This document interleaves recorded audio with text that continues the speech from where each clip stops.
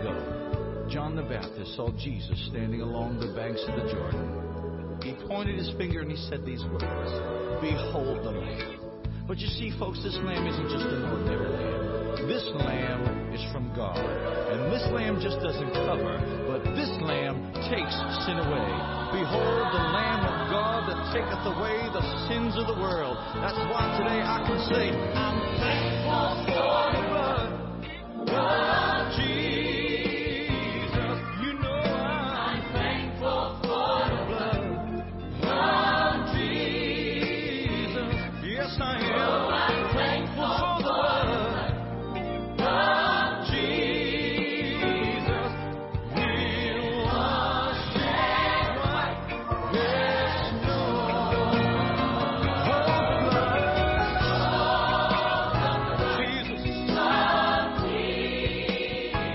Oh, the blood. Jesus. Oh, the blood of Jesus.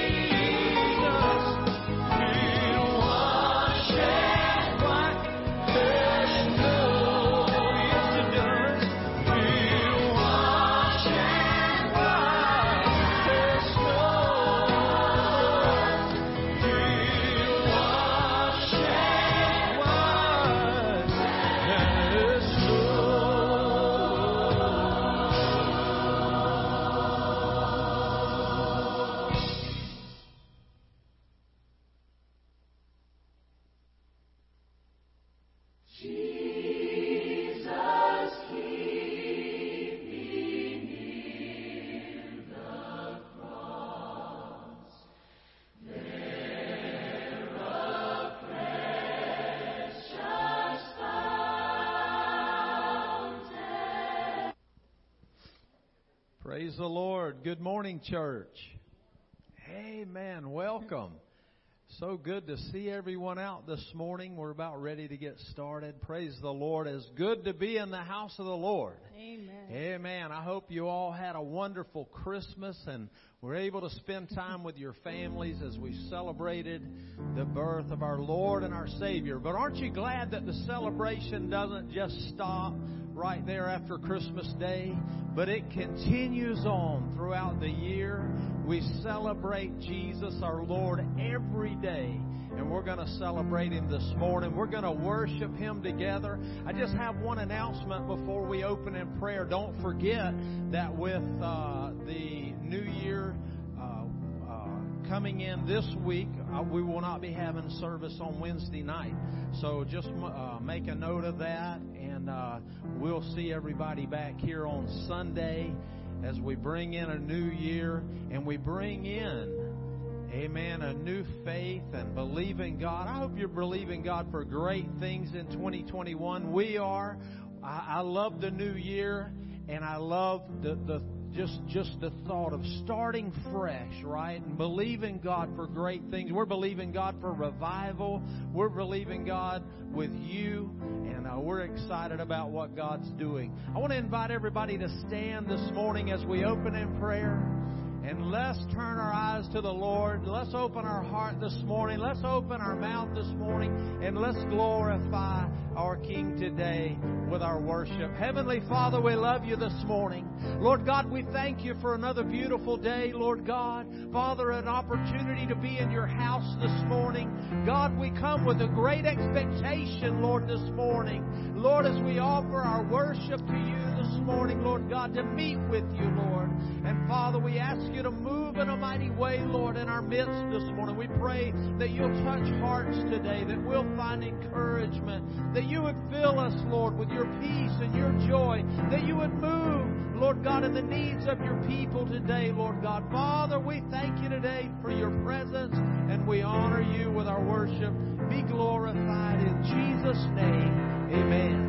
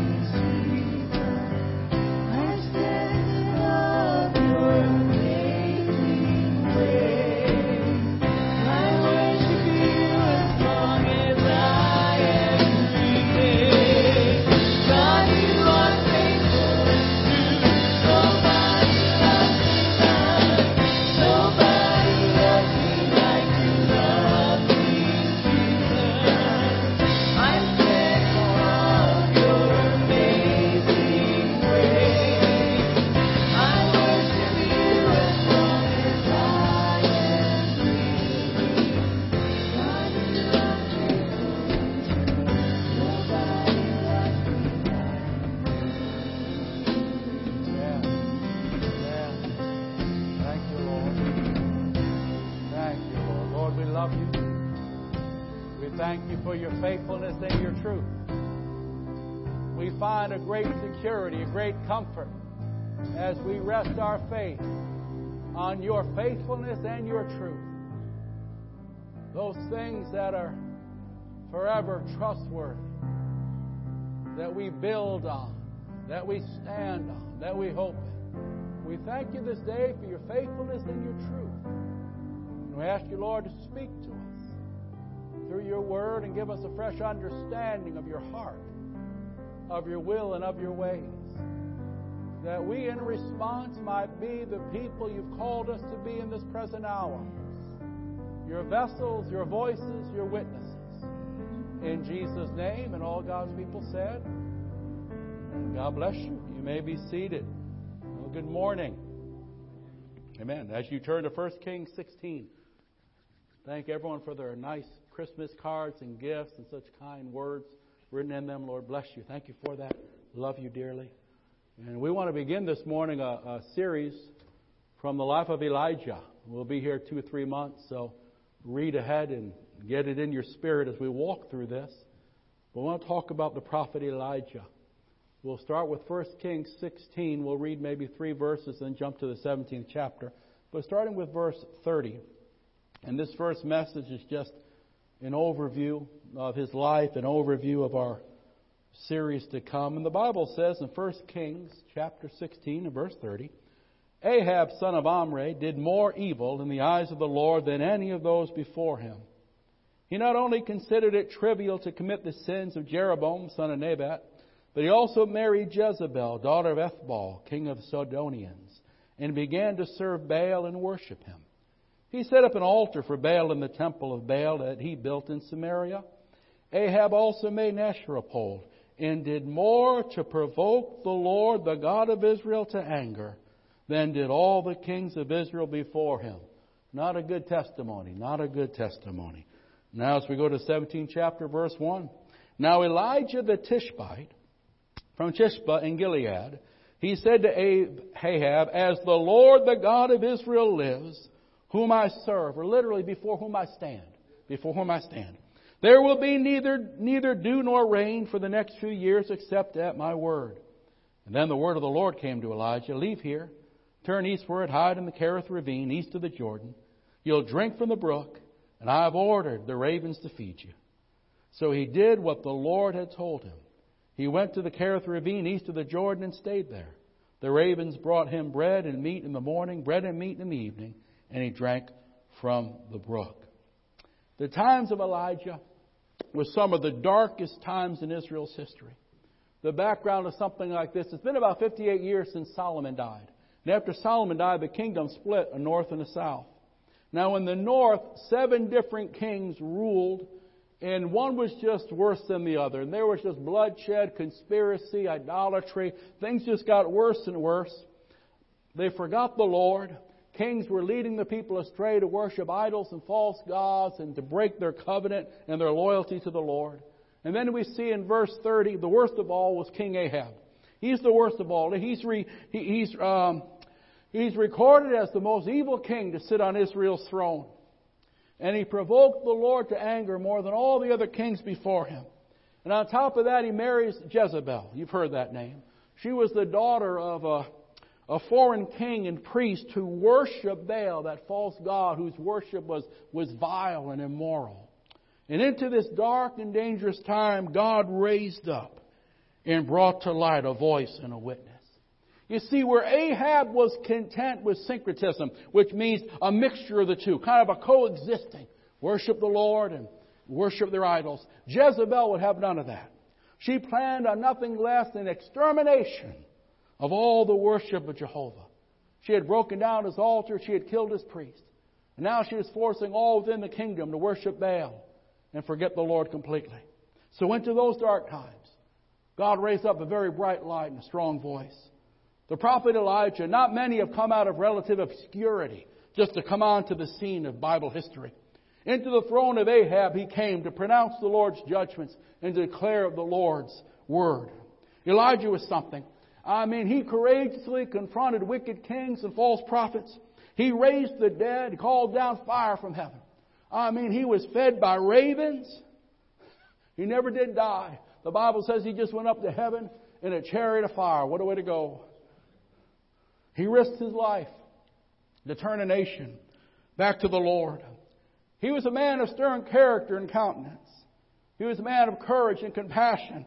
And he had an inspiring zeal for the Lord. And we pray God give us some more today. In our text, Elijah finds Ahab. And he delivers the Lord's pronouncement. In contrast to those who were not gods. The idols Ahab foolishly worshipped. The living God, who was truly Israel's king and God, would withhold the dew and the rain for the next several years. There had already been maybe 6 months of drought, and now God is giving the revelation. God is revealing to the apostate leadership why this is happening. But the message was clear. Israel had broken covenant with the Lord, and God was calling them to account. We note that, number one, this drought was a sign of divine judgment upon the idolatry in the land. But secondly, it was also a divine demonstration that even though Baal was considered to be the god of the rains, the god of fertility, he was powerless to send rain because only the true and living God controls such things. So in comes Elijah. Let's notice firstly that he was a man that stood before the Lord. First and foremost, we see that in verse 1. Before the Lord God, whom I stand. This is interesting. God wants us to stand before Him first and foremost. God wants us to put Him in first place, seeking first that kingdom, seeking first that righteousness. It's interesting when we note that when God looked for someone to send, He looked beyond the elite schools of the power and the privilege. He went beyond the royals, and He went out to old rugged remote Gilead, and He found him a man. He found a man that didn't come from the schools and the trainings of the elite, but He found one that walked out of the presence of God, birthed with the message of God. A man that stood before God. Literally that means like a master, a servant that stands before the master, or a soldier that stands before his commander. In the awesome presence of God, he stood. That's why he was so different when he came on the scene. You know, how you stand before God in private will determine how you stand before men in public. I have a sign in my office that said, "He who kneels before God can stand before anyone." Great message of Elijah is simply this. God's cause, no matter how bleak the outlook, will never fail. And those who remain faithful to Him will finally, in the end, be vindicated. God's cause, no matter how dark the outlook, will never fail. And those who remain faithful to Him will finally be vindicated. Now, concerning the times of this prophet Elijah and concerning our times, let's just quickly notice a couple of similarities that should give us a present warning. You see, Ahab, he thought that both could be worshipped at the same time. There could be no conflict in them coexisting. Because, like today, then was an age of contempt for the Word of God. People wanted to make up their own way of worshiping God. They used His name, but they made up their own rules in how they worshiped Him and how they served Him. It's a mixture much like we see today. You hear in the world that people might say, listen, all religions are the same, meaning they can coexist. They can coexist. Others might say there's many ways to heaven. Jesus isn't the only way. There can be a coexisting. There can be a coexisting. Maybe within our circles of church life, maybe you've run into some that would never deny Jesus with their mouths. And they could be fairly comfortable in most religious services. They could sing songs about Him. They would never deny Him with their mouths. But the lives they live deny Him every day when they totally disregard His Word and they totally throw aside the way He has called His people to follow Him. Can you say amen? There's an age of contempt where there's an age of mixture where you can serve Jesus today and live like you want tomorrow. But God would have none of that. We're learning from Elijah in this present hour. There's some things we should be aware of. Number one is the watering down of the faith to make it acceptable to the age. I had a nickel for every time, "Oh, preacher, if you would just ignore this, if you just wouldn't be so strong on that, maybe they could attract them." Well, they get saved and we'll attract a lot of them. Again, it's syncretism. You know, it appears to the natural mind to be an attractive option. But let me tell you something, friend. It's a dead-end street. Because the Bible is as clear as can be. No one can serve two masters. The Bible says it loud and clear that there's only one God, and Him only can we serve. And He will not share us, and He will never allow a coexisting. We see this all the time. We see it in the political realm. When they'll sing Amazing Grace when it suits them, and then they'll abort babies with the next breath when they vote on that. And we think that somehow the two things can coexist. That I could sing Amazing Grace and enter a church and say, praise the Lord, brother, and then go out and live any way I want, and totally disregard and have contempt for the Word of God that clearly calls me to live a certain way if I call on the name of the true and living God. Elijah was in a day of great syncretism, great mixture. People didn't know where to go. They wanted to play with both. Beware of the terrible temptation of doing something because it's popular and expedient. Because it's easy. Because it's the path of least resistance. Everyone's doing it after all. I mean, the majority are into it. It is a changing world. But not all the changes are good. Thank God for every good change. Thank God for everything that is a positive change in a society or in a nation. Wonderful, wonderful. But not every change is a good change when it doesn't line up with the Word of God. The fact is, foundations are being destroyed. But the true and living God, He never changes. And His Word cannot be amended. His Word cannot be altered by man or by the times.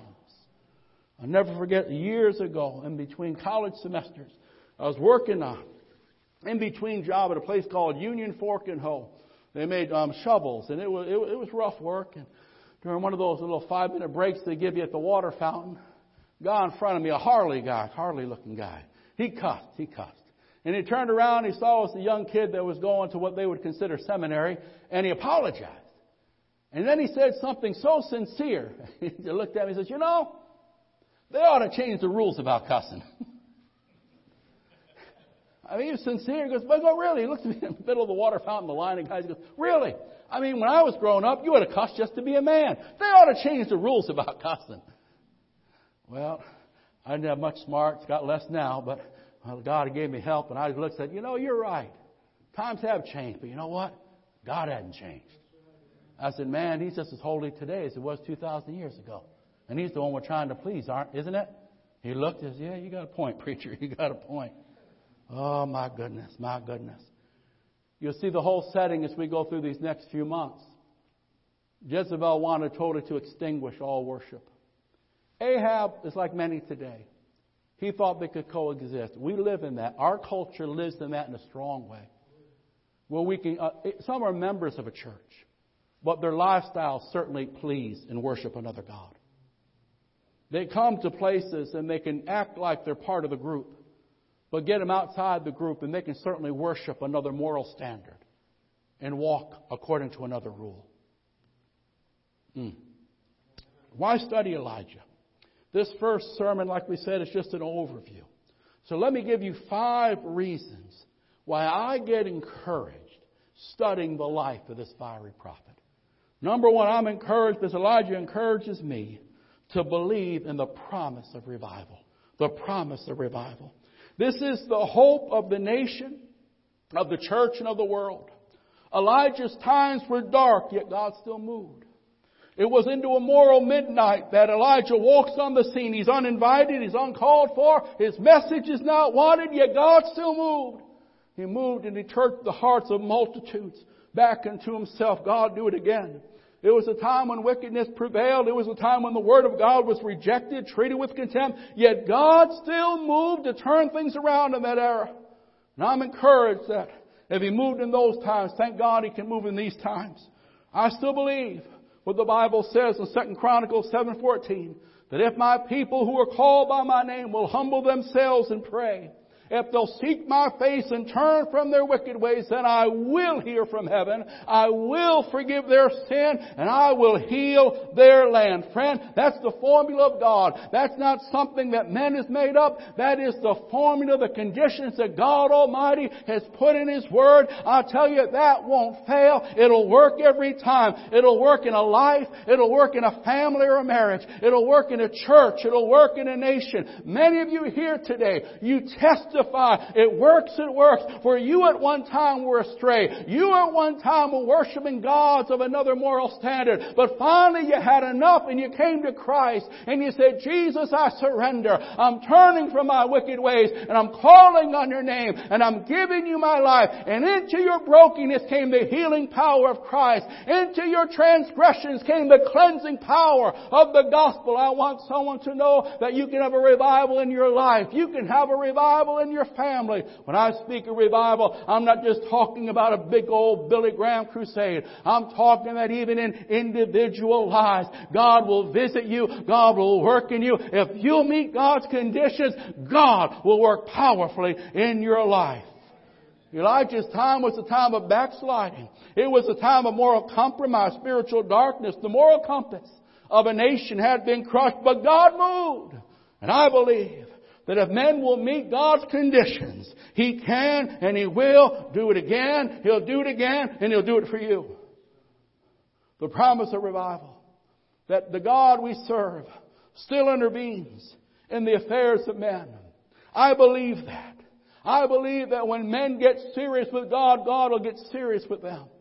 The greatest problem is not that God can't do it. The greatest problem is that men are not getting serious with God. If you'll get serious with God, He'll get serious with you. If you play games with God, that's all you'll get. You'll blame this one, you'll blame that one, you'll blame it on everyone else. But I want you to know this God that we serve, His mercies are new every morning. He's rich in grace. He's great in compassion. And if you'll mean business with Him, He'll mean business with you. If you'll make a stand for Him, He'll come into your life. He'll heal. He'll forgive. He'll restore. He'll revive. He's a God of a new beginning. He's the God of a second chance. But it demands a response from men to meet His conditions and respond to His call. Somebody say amen. Never forget the story from church history of that great German reformer, Martin Luther. Back in the 1500s, he went through some dark days of depression. After a few days of going through that, his wife decided to dress all in black, walk around the house as if she was in mourning. After this went on for a while, Martin asked her, "Woman, who died?" She replied, "I thought God had, by the way you've been carrying on." You know, friend, because I believe, and I know many of you believe, in the promise of revival, even when things look dark and depressing, we know that God is not dead. And we know that no matter how dark it seems, there is a hope. There is a way, there is an answer, there is a God. The living God, the living God, the living God. He still intervenes in the affairs of men. He'll still work in your life. He can still heal your marriage. He can still bring back the wayward child. He can still heal that thing that the doctors have given up hope. He's a great God. He's a mighty God. He's the Almighty God. Jesus is your answer. Jesus is your answer. Call on Him. Respond to Him. And your life will never be the same. I believe in the promise of revival. When I study Elijah, it encourages me because, man, times were bad. They're trying to kill everyone that calls on the name of Jehovah. Times are bad. Baal worship was wicked. It included basically pornography and everything vile you could think of. It was bad. It was bad. But into that moral cesspool, because God had found Himself some people that would cry out to Him and stand for Him. God moved even in such a time. And if He did it then, He can do it now. He can do it in a family. He can do it in a church. He can do it in a community. He can do it in a nation. Secondly, Elijah encourages me to see the potential of one person of faith. Friend, you can make a difference right where you're at. You can make a difference in your world. You might feel at times like you're the only one in your circle that really loves God, that's really trying to live properly for God. But you can stand. And if you do, God will use you right where you're at. You can be an agent of change. You can be an instrument in the Master's hand. In the midst of a perverse generation, in the midst of maybe a non-supportive family, in the midst of a corrupt workplace or a school system, don't underestimate the power of one person of faith. Not just one person, but one person of faith. One person of daring devotion and dedication to Jesus Christ. 2 Chronicles 16 and verse 9 God speaks this. He says, for the eyes of the Lord run to and fro throughout the whole earth to show Himself strong on behalf of those whose hearts are loyal or faithful to Him. The prophet is speaking to a king that at one time was a faithful king.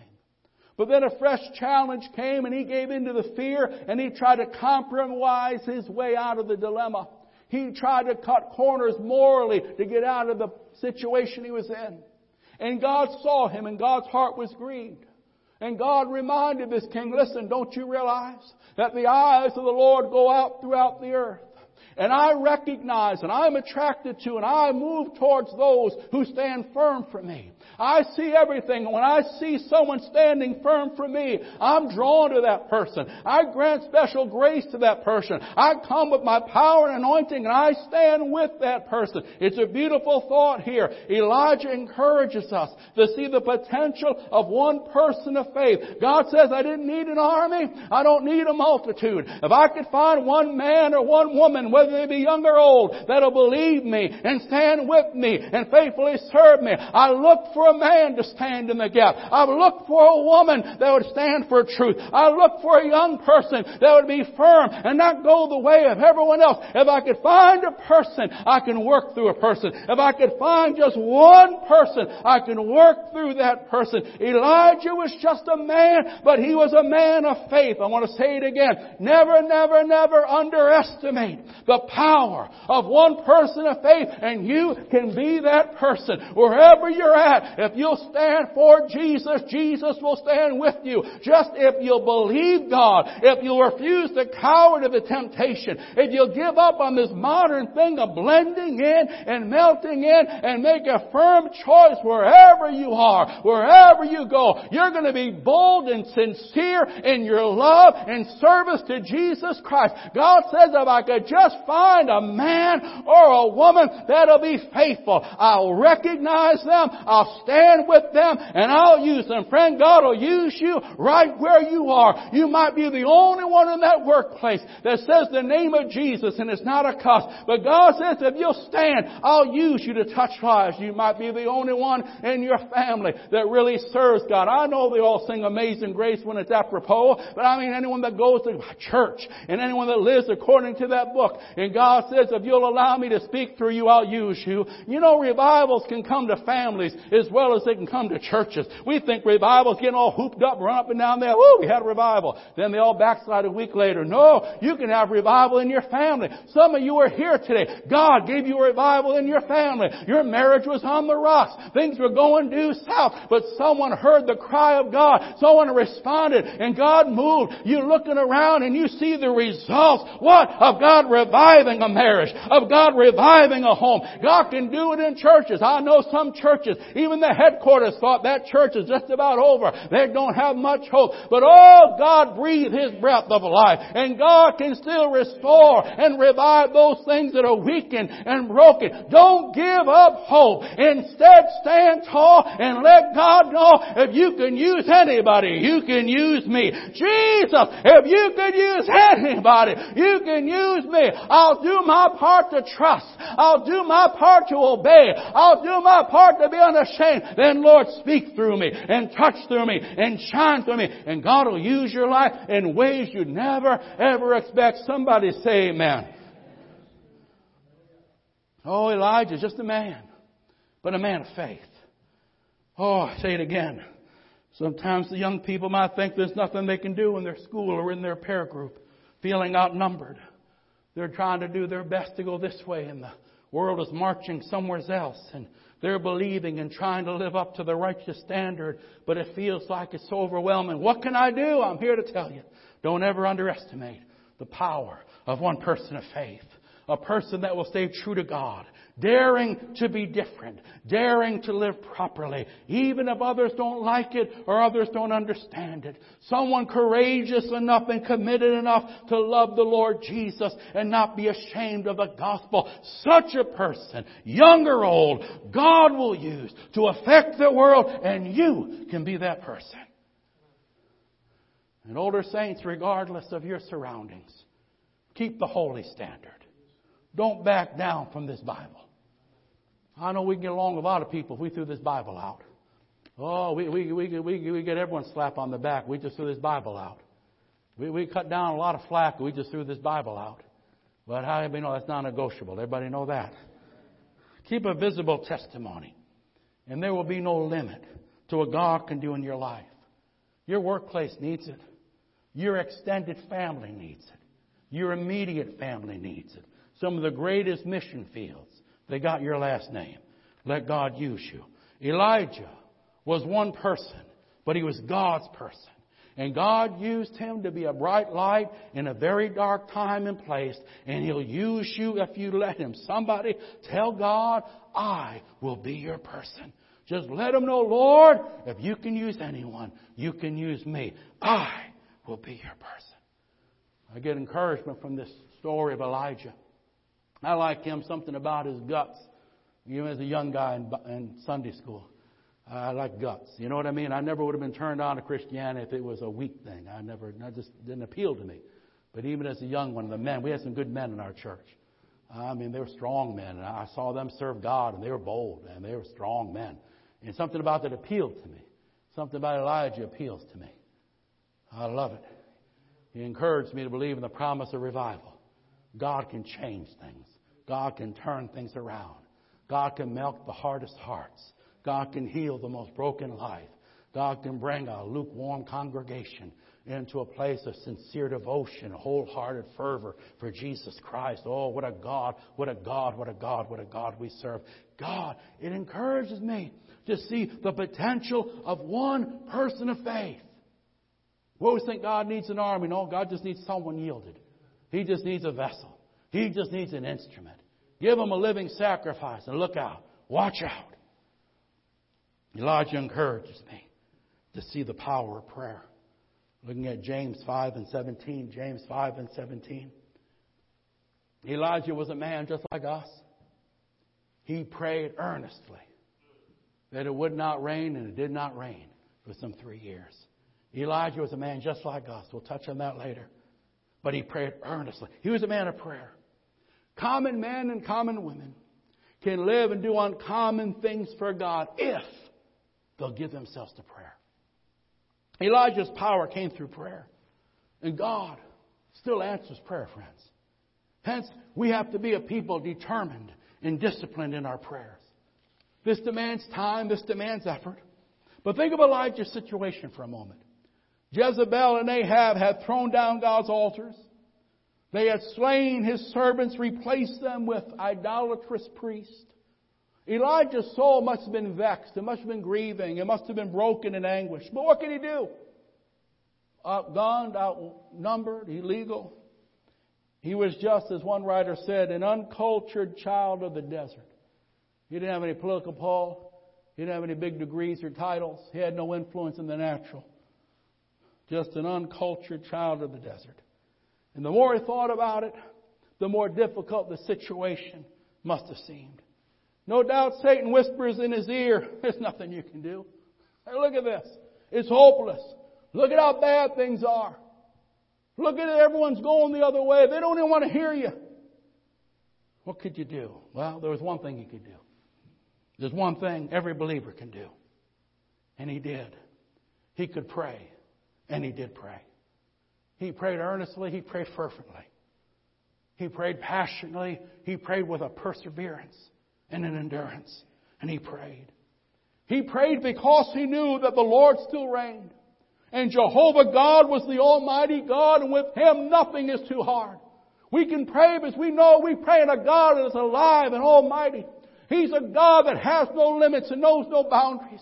He's a God that can move powerfully in the present hour if He's wanted or if He's not. He prayed because he knew the Lord still reigned. He prayed because he felt within himself his own weakness, his own insufficiency. He knew in himself he was hopeless. He knew in himself. So he turned to the one that was able to do exceedingly abundantly, beyond all we could ask or think. He knew in himself he was frail and limited. So he called on the one that was able, and he was mighty. There's power in prayer. Even in the face of seemingly impossible situations. And like Elijah prayed, and like the early church prayed, we must pray. And if we do, The fire will fall again, ladies and gentlemen. If we do, hearts will break before the presence of God once again. Lives will mend to be made whole once again. Streams, altars be filled with tears streaming down repentant hearts once again. If my people, which are called by my name, will humble themselves and pray, if they'll seek my face and turn from the compromise and turn from all these other things, God says, I will hear and I will answer and I will forgive and I will heal, because I am the Lord thy God. The life of Elijah, it encourages me. Something daring about him. There's something that inspires or should stir our faith to believe God like he did. He stood for the most times alone, but he stood coming out of the presence of God. He faced numbers that were greater than himself, but he faced them with a courage and a confidence, knowing that the Lord, his God, was with him. And the message he had to preach was not something he made up, but something he had received and something he would faithfully declare. The life of Elijah encourages me to believe the promises of revival, to see the potential of one person of faith, to again believe and remember the power of prayer. The life of Elijah encourages me to see the purpose of God's Word in our lives. Pay attention as you read through the story. As you see over and over again, Elijah is constantly receiving instruction and direction from the Word of God. Over and over it says, and the word of the Lord came to Elijah, and he obeyed it, and God blessed him. For example, looking at verse 2. Then the word of the Lord came to Elijah, and God gives him his instructions. Verse 5, so he did what the Lord told him. And he went and God fed him. And we see this throughout the Scripture. You see, God still guides his servants by his word. I'm encouraged. We can live in days and hours that seem confusing, that seem dark, that seem mysterious. But we don't stumble about in the dark. We're not people without a guide. We're not people without the light of God's word. God has given us his word. I don't got to wait for an audible voice. He's given me a written Scripture that I can read and I can walk according to. The Bible says, order my steps by thy word. The Bible says, thy word is a lamp unto my feet and a light unto my pathway. Let's look at that one, Jimmy. Psalm 119. Again, I notice this about Elijah. Though he was a great prophet, he was led as he heard the word and obeyed the word. And if we're going to walk in this crazy world, if we're going to walk without stumbling or moving into deception in this present age of lies and deceptions, we must be men and women of the Word of God. We must be men and women that read the Bible, that love the Bible, that give ourselves to walk and obey the truths of the Bible. Thy Word is a lamp to my feet and a light for my path. Hey, in a day where there was no flashlights, no headlights, no whatever lights, when it got dark, it got dark. Can you say amen? And the illustration the psalmist gives, it can be pitch dark, but one thing that keeps me from stumbling, from going down the wrong path, from tripping over all the snares that hell has, is your word. And as we give ourselves to the word, it gives us light that we can walk firmly, that we can live and walk accurately, that we don't have to be swayed or deceived or tripping up all the time. So many mistakes men make is so clear. If you just give yourself to the Word of God, if you just clearly walk in obedience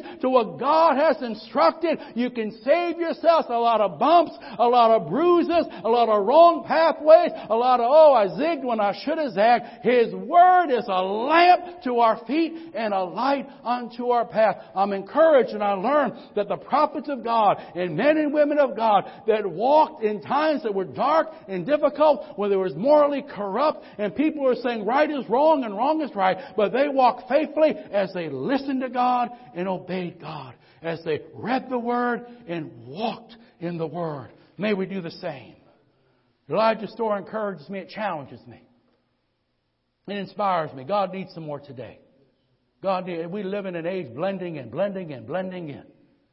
We justify blending in. I don't think Jesus is all this pleased with a lot of this blending in.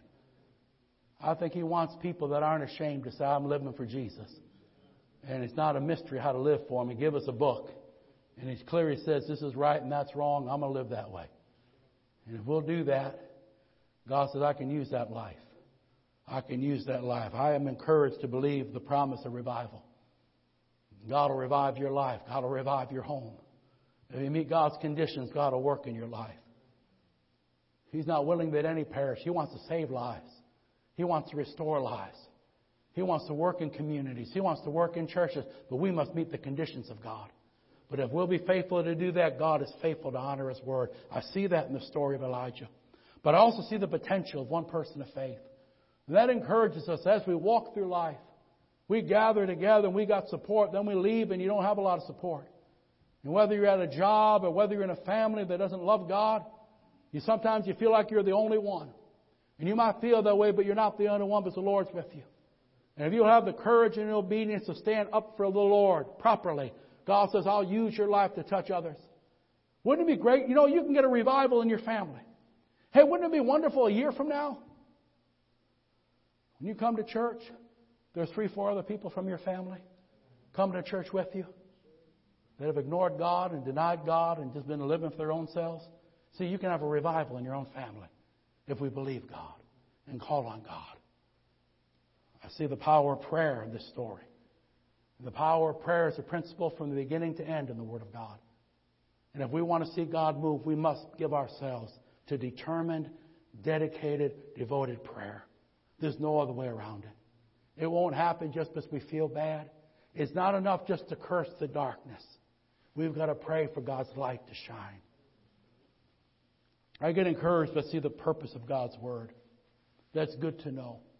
Where there's so much false and so much arguing and so much, what is this? We have been given a book. That God has made clear the things that matter most. God has made perfectly clear the principles that He expects His people to live by. Lastly, this story of Elijah encourages us to believe in our possibilities with God. Friend, God wants to use your life. God wants to use your life. God wants to use your life. From the time you were born, yea, even from before that time, God has watched over your life. And you might look back and say, Lord, what about this and what about that? Even then, God was watching over your life. And so as you face a season in life where you're wondering about this and wondering about that, who will help me? What should I do? God says, I'm still watching over your life. I have not failed. There's never been a moment in your life that I have failed to notice you and know you and love you and watch over you. And as I've led you to this point, I will lead you in this next thing. I will show you the way to go. I'll bring you the help you need. Don't worry about what your name is. Don't worry about what your past is. But just rest and find refreshing knowing that you are a son, you are a daughter of the living God who is committed to your care and who will lead you and guide you and use you wonderfully as you continue to give yourself to Him. Elijah encourages us to believe in our possibilities with God. I love James 5:17 as it begins. Elijah was a man just like us. I feel better about that. I like him right off when I hear that. What are you talking about? I can't relate to Superman. Never could. Give me someone with a flaw or two. Now you're talking. I can't relate to Mr. Perfect. Me and him never walked the same street. You give me someone that needs the grace of God a couple times a day. That's my guy. I can get him. And it says right here, Elijah was a man just like us. King James, Elijah was a man of like passions. He got tired. He got frustrated. He got discouraged. He got lonely. He was imperfect. Yet God used him. Man, that's my kind of man. I can't relate to Superman. You see what I mean? You give me someone who's got to battle with a temper every now and again. Give me someone that's got to overcome impatience, a lot. Now you're talking. You mean God still uses them even though they weren't perfect? Oh, praise God, He does. Where would we be? He was a righteous man, but not a perfect man. He wasn't a flawless man, but he was a faithful man. You write this down, you get this. The biggest problem people have with growing in God has nothing to do with God's insufficiency. It had nothing even to do with their own flaws. It has everything to do with their lack of faithfulness. If you got faithfulness, God will change your life. If you show up, God will make you different. Many of us here walk with God a lot of years. And if we're honest, we look back and say, Lord, you brought us a mighty long way. We didn't start out like this. We look back and say, man, Lord, we really have changed. And it wasn't because some hotshot preacher waved a magic wand and we were changed. It just came gradually as we faithfully just served God, walked with God. And little by little, He smoothed out this thing. He healed that thing. He changed that thing. We don't know where exactly it came from, but as faithfulness. See, faithfulness, your faithfulness, allows God to work His good work in your life. Faithfulness, your faithfulness, my faithfulness, gives God the chance. Most people that never get it right with God have never given God a chance. They can't give Him a day of a week. But if you give God a chance, God is so willing to restore. God is so willing to revive. God is so willing to make whole. God's heart is greater. He desires your good more than you desire your good. He's not willing that any perish. He wants all to be saved. He wants lives to be healed. He wants marriages to be strong. He wants men and women to be spiritually healthy. But if you don't let Him work with you, you limit the hand of God. What do I got to do? I just respond, and His mercy is there. I just keep coming, and the grace is there. And you'll wake up one day, and you realize, wow, Lord, you really have done a good work. You really have done a lot of these things, just in response to faithfulness. This last part, it encourages me to believe in our possibilities with God. As though Elijah was a man of faults, yet God got a hold of him. And God wants to get a hold of us. Friend, we need to let God get a hold of us. We need to let God. That's what I'm trying to say about faithfulness. See, if I give myself to God, I let God get a hold of me. That's the key. In the new year, what a great response. Lord, I make a fresh altar of consecration. Lord, I give myself afresh to you. Lord, I'm going to let you get a hold of me. Lord, I'm going to give myself to you in a fresh commitment and surrender. Use me as you desire. Work in me as you want. I'm going to do my part to be faithful and obedient. Lord, take my life. For there are limitless possibilities in the life that's yielded to the Savior. There's no telling what God can do in a life or through a life that is sincerely yielded to Him. That living sacrifice God can use in amazing, amazing ways. I read a story some years ago, a preacher from England. This is going back some time, but this preacher, true story, he had a nervous twitch. He had a gland problem, and it caused a nervous twitch. And you can imagine that being a little embarrassing or distracting as you try to speak in public. God used him, but he almost gave up. Early on, he almost gave up.